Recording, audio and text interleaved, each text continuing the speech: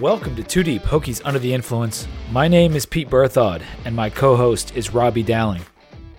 Virginia Tech beat Marshall 41-20. We're going bowling, Robbie. How you feeling? I feel great. I'm pretty excited. My worst fears about what could have happened that we joked around about did not come to fruition, and that is a positive for all parties involved. So Absolutely. I feel great. Give us a cheers, man. Well, let's just make it easy and hit the two big numbers. The 15 being the streak against UVA, now obviously in the books, but then the team came together against Marshall and followed it up to make it 26 years in the bowl streak as Florida State got knocked out after their unofficial 36 years and with a 5-7 season. So we are now officially the longest bowl streak in what was probably the most unlikely circumstance that we've seen in a while of having to come back and make it happen. And the team pulled together, and they did it, in a pretty incredible fashion in that game. So cheers to everybody involved. We're going streaking. Cheers.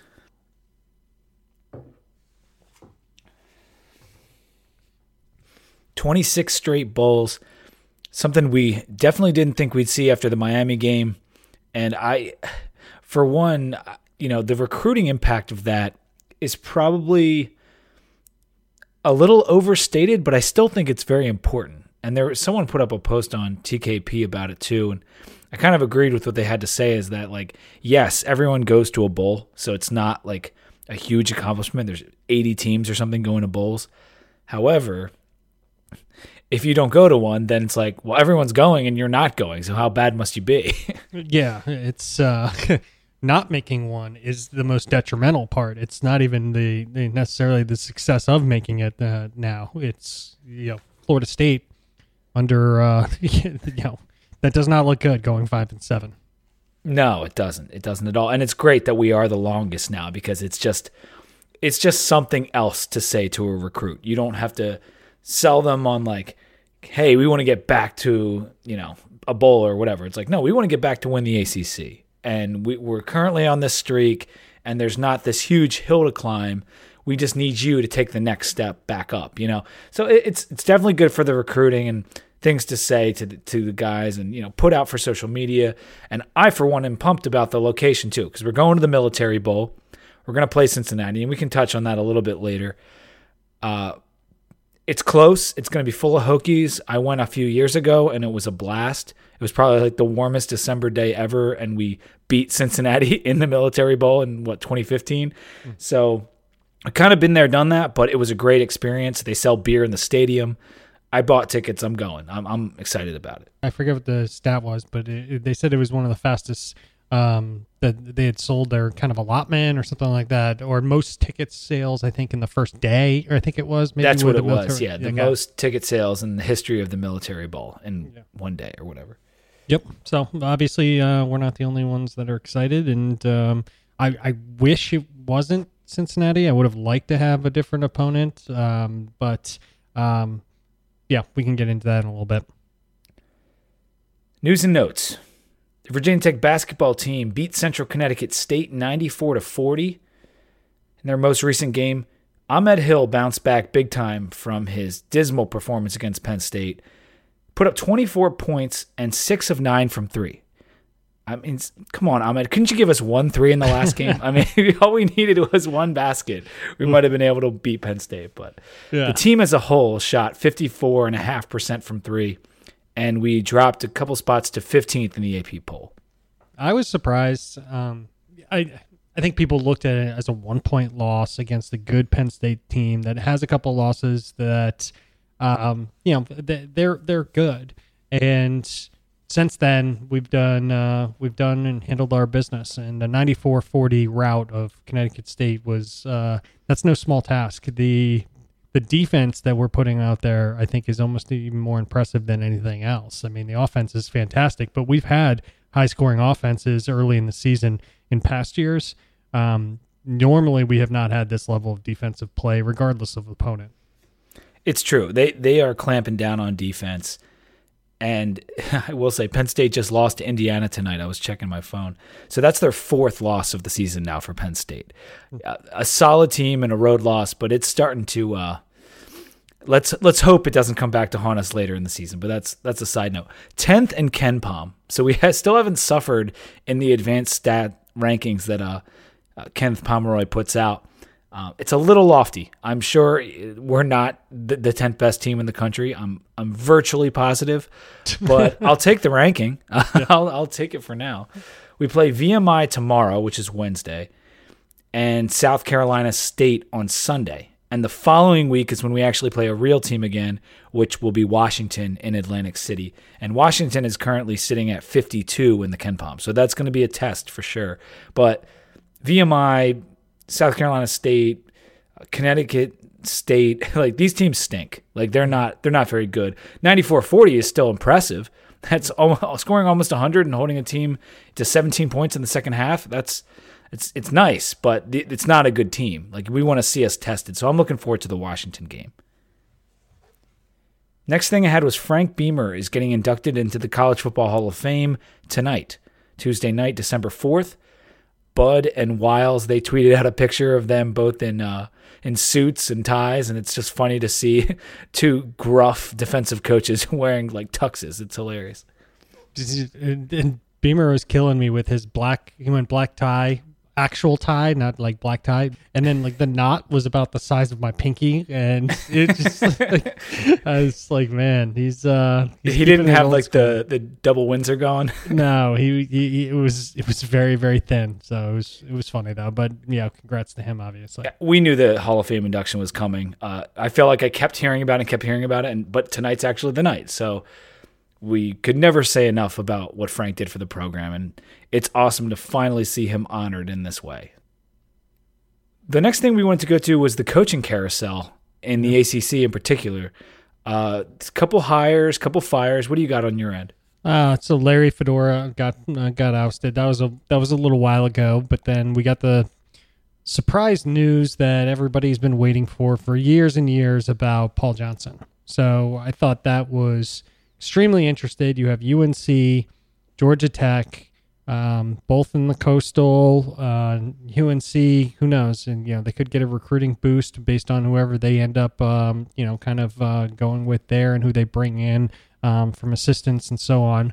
But there's gonna be a lot of shakeup in the ACC, and that includes, what Louisville's trying to do after Bobby Petrino was let go, and what they were trying to get and make happen, which was Jeff Brom coming in from Purdue, was their hope, and that fell through. I would say that I think they're call it a backup, whatever you want. Obviously, they were very vocal that they wanted Jeff Brom. They got Scott Satterfield out of Appalachian State, who has done a fantastic job with that program and really built them up. So I think that overall, it's been an interesting kind of move so far in the ACC, and I don't know that there's that much more to come, but that's also in addition to ECU and what's happened with that whole situation with Scotty Montgomery, which we all saw coming.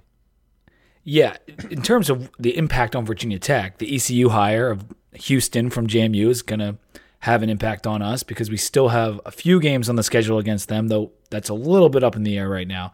But Paul Johnson retiring, in terms of immediate impact, that's fantastic. Mm-hmm. As long as they don't go out and hire another triple option coach, I think even if they go out and get a very good coach in our eyes, adjusting the personnel to a new scheme, just not having to deal with that on defense for Bud once a year, which is difficult for all the teams to kind of manage, it's nice. It's nice to get rid of it. Everyone is celebrating on Twitter when they said he announced his retirement. And to me, retirement, that seems like a forced retire to me. I don't think Paul Johnson is the kind of guy who just wants to stop being a football coach. Like, it would shock me if he's done coaching. Yeah, but I think they let him stay on for, I mean, listen, it was, they won the Coastal 4 years ago? 2014, yeah. Yeah, so they're not that far removed from the 10-win season, and he always kind of comes out and bites some people. I think it was known to him that they wanted him to move on, and he was picking his time to do it.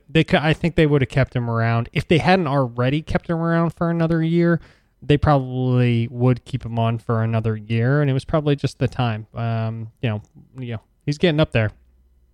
Yeah, and I'm just happy. I'm just happy he's gone. Fedora, that the writing was kind of on the wall for that. We knew that was going to be happening for a couple weeks, and UNC went in the tank. They've had different suspensions and injuries the last 2 years, but his commentary after the NC State fight, his commentary on CTE, he's just seems like too much of a loose cannon at this point, and he's also not producing on the field. So I would say that the exception was the year that they won the Coastal for UNC, and not like, oh, that's what the new top end is. And remember when that happened, people were saying like he could go to LSU. He was gearing up for a better job, and now he's fired 3 years later. It's, the true colors usually get shown is what ends up happening. The longer you stay somewhere, you better level up, because the longer you stay, if you're punching above your weight, it's going to come out. Yeah. Satterfield, I agree with you, is a great hire. He won the Sun Belt because after they moved up to FBS a few years back, I think 2014 was their first year in the Sun Belt. They've won the last 3 conference titles, so they're real good. They give Penn State a real run for their money in Week 1 this year. We play Louisville in 2020, so maybe he won't be all the way revved up in that program yet, because there is a lot of disarray. The AD and the whole athletic department is they've had issues, to put it lightly. So we'll see how they get going, because I think we go to Louisville in 2020 for a game. That's going to be interesting, and see how Satterfield has them going then. In terms of what affects us, that's about it, I guess. Well, and Cliff Kingsbury not being anywhere near us is always good, because nice. Yeah. Nobody expected him to take a college OC job, period. That kind of got wiped off the table. He did take a college OC job, which most people joked around about him going to UNC. UNC is not USC. Let's just be very, very clear there. He didn't take just any college OC job. He's moving to LA. He gets to run the USC offense and all their 4 and 5 stars. That's as close as you can get to the NFL without being in it. And if he loves college football, then that better suits him than going and being the OC of the Browns or something. Yep, I agree. So just keep him away from us, because he's going to do really, really well there. Just the last little nugget I had is it seems like our coaches are out on the recruiting trail for JUCOs. There's been a lot of tweets about it and some whispers on websites and stuff that, they're out there hitting like every community college in Kansas trying to find defensive linemen. We've got the fear of Dorless, one of our D-line commits, flipping to Florida, and so we have an extra spot there to fill. We've got at least one defensive tackle coming to Tech next weekend to check out the university, who's a JUCO kid. I'm praying that one of these DTs decides to come to Tech, because even if they're not a 4-star caliber or whatever, we just need the guys to take snaps. That's what we're going to need next year. I think we just, at this point, it's less about, I know there's a lot of opinions about JUCO and how successful they are at the next level when they finally make that move. At this point, we need bodies. I think, honestly, and capable kind of people that are not fresh out of high school, like not new recruit bodies. Like, you need well-developed guys that at least have some muscle mass and then can get in there just to kind of give us some depth when we need it. Right now, it's relatively looking for next year, it's Burke, it's Hewitt, and it's Porcher. Look, those are the 3 guys that we can rely on for consistent snaps. I'm not even saying their top end is like amazing. You're not going to get Ricky Walker level play necessarily about any of those guys. Hewitt's made strides. He's good, but Burke is still fairly new to the position. And Porcher just moved to that position from defensive end earlier this year out of necessity. So those are the 3. There's a few other guys on the roster, and we got Kendricks and Pollard coming in. But obviously we lost Cam Good. We haven't recruited the position particularly well. It's an issue. And so getting a defensive tackle JUCO recruit would make the difference, because like you said, you're hitting the ground running. You're not, You're not lifting weights for the first time in your life like so many of these 18-year-old kids do sometimes. Yeah, and the skills are not going to be there. And it's not going to be what Bud Foster, Charlie Wiles is expecting of the defensive line right away. But at least the size is there so that you can move over to mechanics. Hopefully the size is there. And we're recruiting Right. guys that are in good shape, that have good size. And you're immediately trying to just start working on mechanics with them. I'm not saying that it's going to work, but nobody can sit there and look at the depth that we have right now and feel comfortable. So we need to do something. And I do think the effort is absolutely being put in. From everything I've read and seen online, like the coaches are trying their damnedest to get someone in the door. So at least we can say that. Let's do the game recap. 15 minutes in, let's get to this puppy that got us to a bowl, because I wasn't sure how this was going to play out. I felt good as the week went on, that like more to the notion that the UVA game woke us up a little bit. And it was clear, I think, that Marshall wasn't ready to play. The first play of the game, Ricky Walker got the sack fumble. Garbutt recovered. That led to a field goal. And even though we didn't get the touchdown on that drive, didn't you kind of think, like, this has a different feeling to it? Yeah, I did. And not even so much there, just because I was worried, and I think you and I talked about of the defense more so than their offense. So I didn't draw any kind of hasty conclusions at that point, but we'll get into the rest and how my mind started to change pretty quickly on that side of the ball as well. The next drive for Marshall was better than a sack fumble on the first play, but it still ended in a turnover with a Bryce Watts interception in the end zone. He made a really nice play on the ball on that one. We subsequently took it 80 yards on 8 plays, scoring on the 46-yard pass to Grimsley, and Willis really hit him right in stride. That made it 10-0. Yeah, his passes were, that was the first, let's just put it, of a number of amazing passes. And I will remind you about my comment of the on Twitter about the pocket collapsing, because the pocket was getting murdered in a lot of situations. So, put that in the context of what, he did for the day is also important.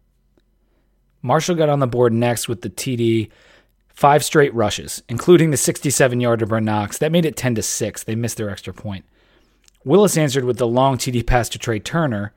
That was the 45-yard pass, and that's the one you're talking about with the collapsing pocket and the awareness and the step to the side, and then a perfect dime pass to Turner in the end zone. An amazing play by Willis on that one. Yeah, and he didn't, when previously he was scrambling a lot more, at least in the game against UVA, outside of the pocket. He just basically bailed on it. In this game, I think the defensive line for Marshall was actually even better, but he was stepping into it rather, which is what the pros always say. They're like, step up, don't step back. When you step back, you get destroyed. And in a couple different instances, that was the first of which that really jumped off me watching it, that he did that. We scored 2 more times before the half. The first one was on the short dump pass to Peoples, and the last one before the half was the perfect sideline pass to Kuma. And Kuma made a great play on the ball too. But in all those ones, like, Willis was dealing. I mean, they were perfect. Like, they were in the perfect spot almost every time. His play overall wasn't perfect, but the passes that he completed for touchdowns, and he could have had another one to Grimsley in the third quarter that would have been a TD, they were all perfect. That was a perfect pass to Grimsley. And Grimsley admitted as much. He said, I just got too excited, and, he said, I tried to move upfield. It wasn't much that upfield because the pass was at the 1 yard line, and it was a perfect pass, hit him right in the hands, and that hurt because that would have been his 5th touchdown. Yeah. We got a field goal on that drive instead. Marshall scored a touchdown to start off the 4th. I mean, it's basically over at this point. That was the pass from Green to Gaines. A bit of indifference from the defense throughout the entire second half. The rest of the fourth quarter was boring. We put up a lot of backups. We put a lot of backups in the game. Holston did score on the long run after staying on his feet. Nice little play for him. 41-13 at that point, and Marshall added one more garbage time touchdown to make it 41-20 the final. It was a little bit odd defensively, I think, because we were up by a lot. And they got key stops, I'll say, for the defense.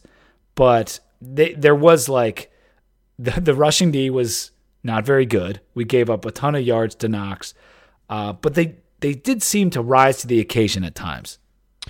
Yeah, I would agree. Starting on the defensive side, there was issues here and there. They ended up putting up some good pressure, but we only got 1 sack in the game. I mean, and there wasn't really much in terms of tackles for a loss. So it was okay, but we kept Green to 19 for 34, 220 yards, a touchdown, and an interception. Like that, just kind of call it a day on that side of the ball. Brendan Knox gashed just a few times. Really, that 67-yard run, though, he did have 2 TDs and 204 yards total, but you take out the big run, which we're prone to. Nobody's going to doubt that. And he averaged 5.3. Stephen Peoples averaged 5.5 a carry. So it was, not great. It also wasn't as bad as we've seen, and not as bad as the 7.6, I think, yards per carry that was out there. We forced a fumble. We forced an interception. Ashby continues to impress. 19 tackles. He's amazing. And I've been high on him all year. And then Dax did pretty well in the game and at least kept the energy up. So it was not stellar. It was kind of okay, but it was enough to keep us in good shape in the game. Yeah, I think you hit everything I had. I had Ashby with 15, but 9 were solo. Mm-hmm. I don't know. Either way, he had a great game. Dax had 9. We've said enough about the linebackers. We'd like to see the run D tighten up a little, but again, we took that big lead, and this is the only knock I'll say about the offense before we talk about the good stuff they did, was that they let their foot off the gas. And I saw the same thing with the defense. Is that just a little bit of like, we're going to win. Everyone knew we were going to win at halftime. And the second half was kind of mailed in. But that first half, offensively, was our best of the season. It was our best half of any half of the entire year. 4 touchdowns, 31 points. Willis was putting the ball right where it needed to be every time. 7.1 yards per play for the game. That was our highest since the ODU game. And if we want to go right into what Willis did, I mean, he had 75% completion, 4 touchdowns, and a 291 rating in the first half. Yeah, it's an absolutely preposterous rating. Yeah, he looked fantastic, and we went deep, and they called a game that they were not going to back down off of. And, Brad was getting a ton of heat. Everybody was getting a ton of heat. And they came into the game, and they were like, screw it. We're just going to go deep with the ball, and we're going to get people, in positions that they can make a play. And they did it with everybody. Trey Turner, everybody wants to talk about because he's awesome, and he's continuing his amazing season. 3 receptions for 99 yards. 3 receptions for 99 yards and a TD. But then Grimsley had 2 receptions for 64 yards. Kuma had 4 for 63. McLeese had 2 for 57. I mean, these are astronomical kind of numbers in how deep. I didn't run the QB stats before this. I wish I had and had time to, because they're going to be off the charts in terms of number of attempts, I think, or at least number of completions downfield in comparison to any other game. I would argue probably in the last 3 years, it's going to be up there. So I'm excited when I start running the numbers and taking a look at what it shows. Yeah, because all of the TD passes, except for the one to Peoples, were fairly long, 40, 45, 33 yards. And he had the nice pass that went a long way to McLeese as well that didn't go for a touchdown. And to do 4 touchdown passes to 4 different receivers, that's pretty unique in and of itself.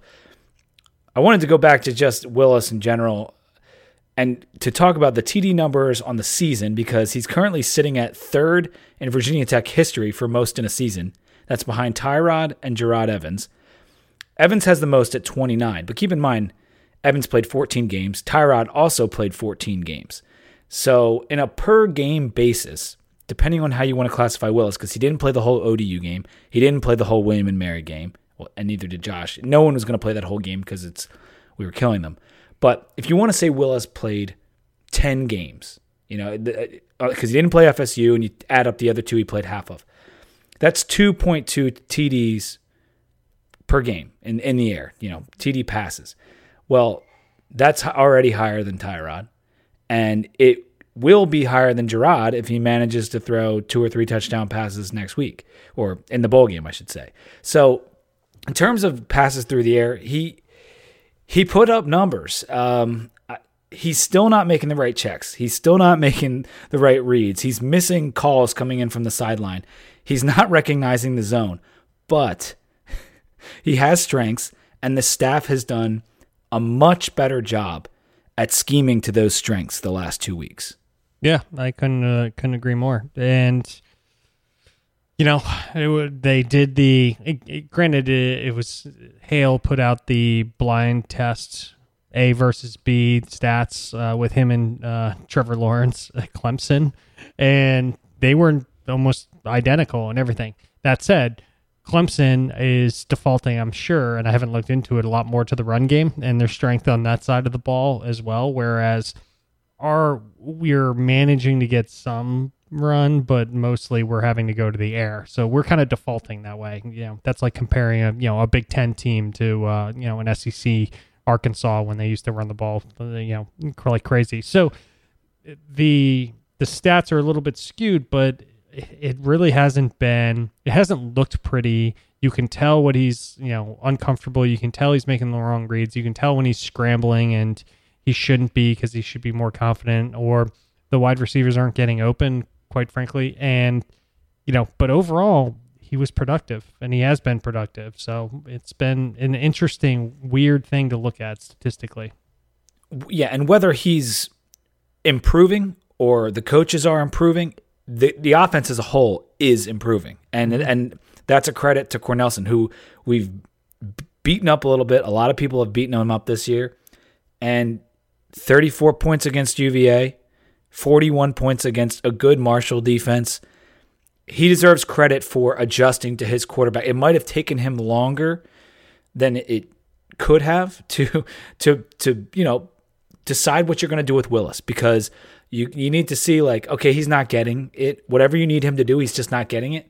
So adjust. And it seems like they've started to do that. And that's what I'm happy about. And like we said in the last podcast, we'll address whether he's the best for the offense in the offseason, and that's what the coaches will have to come to grips with, and if he is improving his play enough to be the starter next year.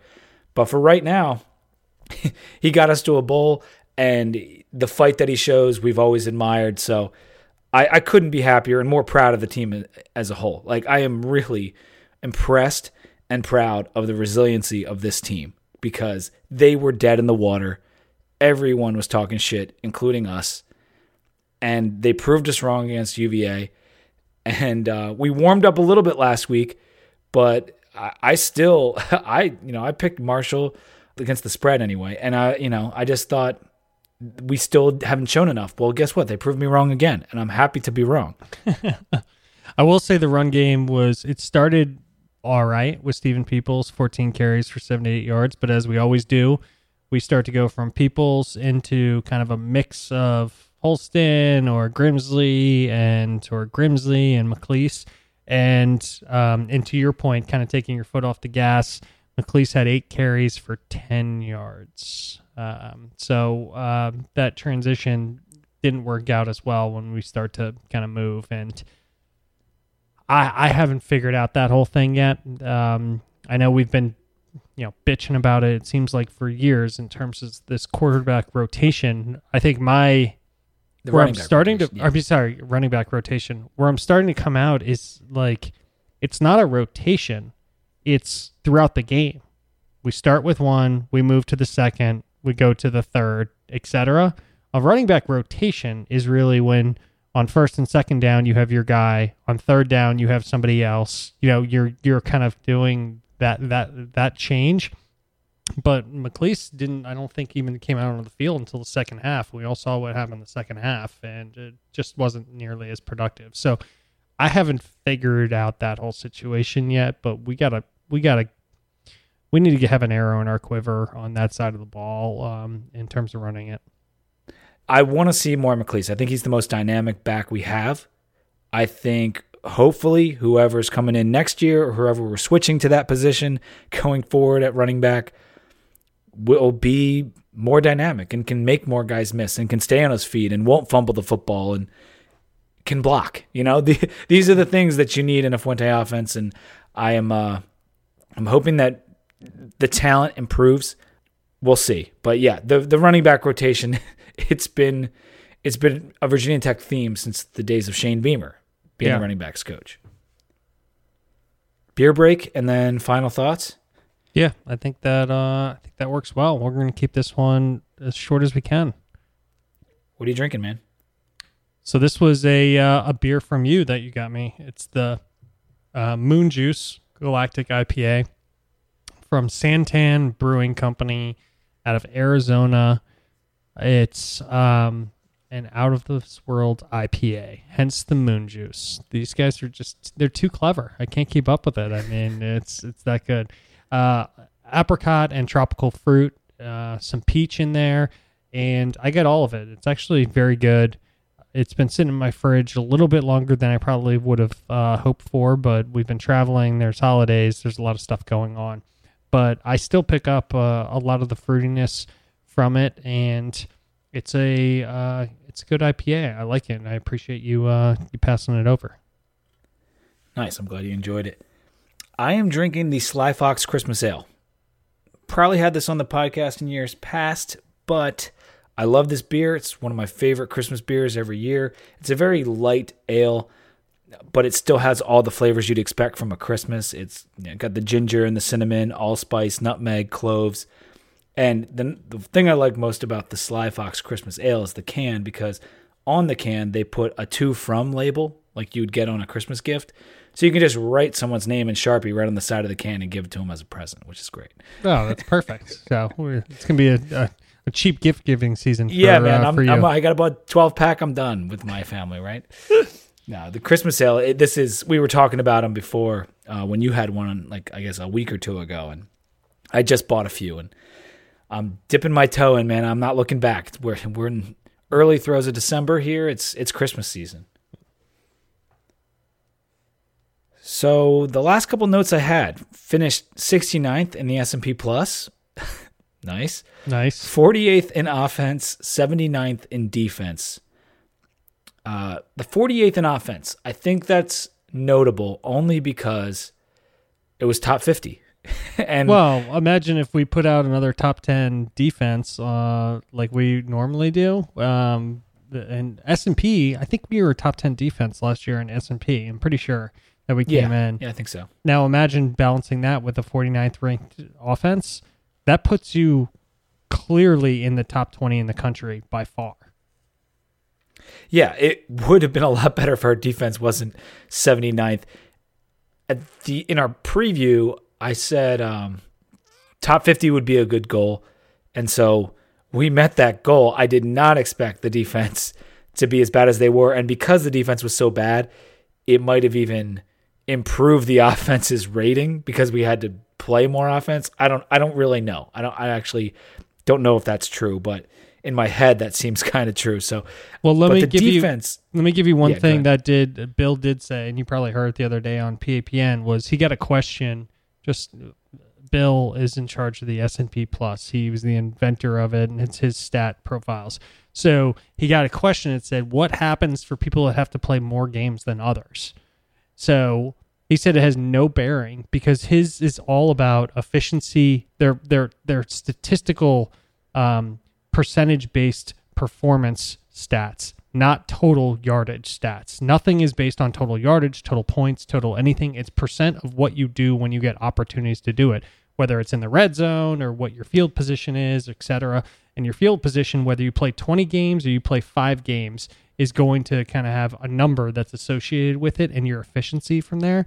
So if the offense is more on the field more because the defense is really bad, I would love to throw that question into Bill and see what he would say. Well, in theory, it shouldn't have any impact, right? In theory. Yeah. But you can't measure what kind of stress or not like stress it puts on an offense when you're up by a lot, down by a lot. That's inside your own 5. You know, it'd be interesting. But hey, I'll take the top 50 rating in offense. It wasn't always pretty, but they did end up kind of carrying us for a couple games. They really did. 70th in the Massey Composite and 61st in Sagarin. So we finished pretty much right down the middle of FBS. I guess when you're 6-6, that makes a lot of sense. Playing Cincinnati, who is 10-2 in the bowl game, they're 32nd in S&P Plus, 19th ranked defense. So I'm not sure. Again, we're playing a tough defense. We thought Marshall was going to be a really tough defense, and we tore them up for a half. What are we going to see from Cincinnati? It's hard to tell Cincinnati hasn't played much of anyone either. So this is where I do start to think that these numbers start to get screwed up, because Cincinnati has to play Memphis, UCF. Who else is in? Temple.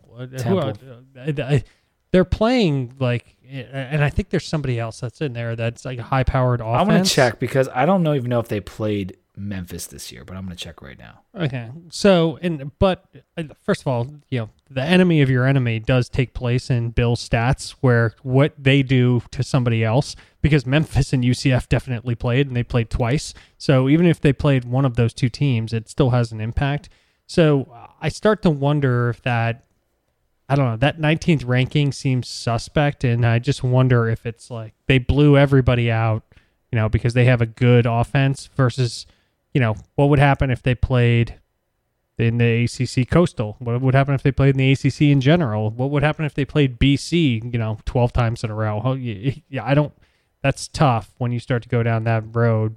And we just saw that the statistical profile of Marshall was extremely good on defense, better than Cincinnati even. And when the game started, it wasn't there, Yeah. And as we've emphasized, our offense isn't fantastic.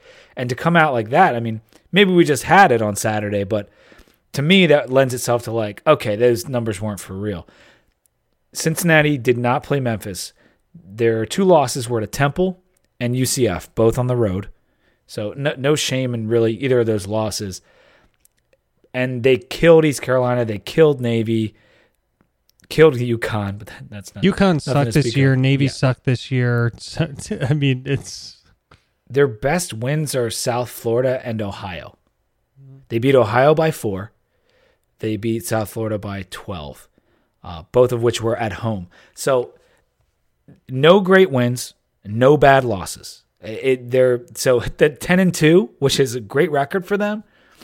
It's kind of hard to know. We're gonna do a full Cincinnati preview before the bowl game, sometime in mid-December. We'll put that out. But we wanted to just talk a little bit about just our first impressions. Coached by Luke Fickell, that's an old Ohio State guy, right? He was the interim coach when Tressel got fired, right? After Tressel got ousted. Yeah. And now they're looking Urban's gone. And now they got another new coach. Yeah, we didn't even mention Urban earlier in our coaching carousel. It wasn't ACC pertinent, but Ryan Day gets the promotion there. Yeah, and so on the bowl game, the only thing I'd finish with, and we'll do the preview, was I was kind of hoping, just in a sick way, that it was going to be Memphis. I just kind of wished it was. Yeah. I think we would have got dismantled by that offense, unfortunately. We may have put up tons of points on their defense, similar to what UCF did, but I kind of wanted to see it. It just would have been really good, and it would have got a lot of publicity, and just would have been kind of fun. But we got Cincinnati instead.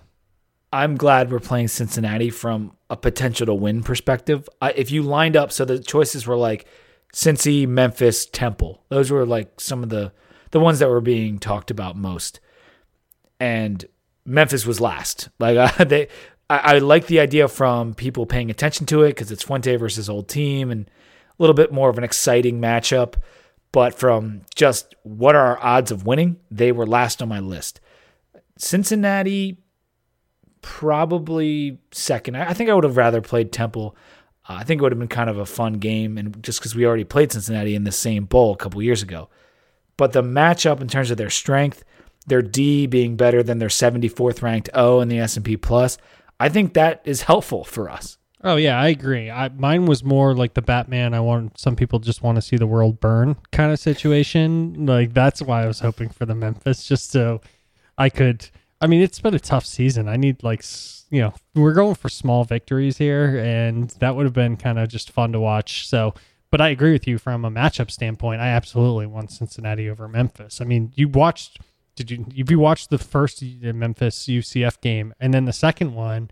Yeah, I mean, Memphis was blowing UCF out of the water, and then they S the bed, and it didn't end up working out as well. But they looked really good in that first half. So I totally agree. From Virginia Tech winning standpoint, I definitely would rather have Cincinnati. I don't know where Temple falls in, to that whole hierarchy for me. Well, I think that's going to do it for this podcast because we do want to cover the bowl game in full in a bowl game preview. We'll talk a little bit more basketball in that as well, because that'll probably be after the Washington game. Robbie and I are going to take a much needed week off. It's been week after week for we started in August, so it's been like 18 weeks or something. Yeah. It's been a lot. You just started a new job. Another new job. New job. Out of the blue. That was unexpected. So I'm pretty worn out. I got to be honest. Sorry for anybody that's noticed us being a little bit more tired, but it's been a long season. And think about what the football team did to us this year. I mean, I feel like a dish rag after the last 6-7 weeks, man. We went down there to Miami, got our asses kicked by Pitt, somehow, some way beat UVA, and then get a replacement game and win that too. And we get to go to the Military Bowl where it's basically going to be a home crowd. I mean, you couldn't have written a better movie script for a comeback than what just happened after that Miami game. Yeah. It's unbelievable that they got to a bowl and that it's a bowl that most of us can drive to. It's awesome.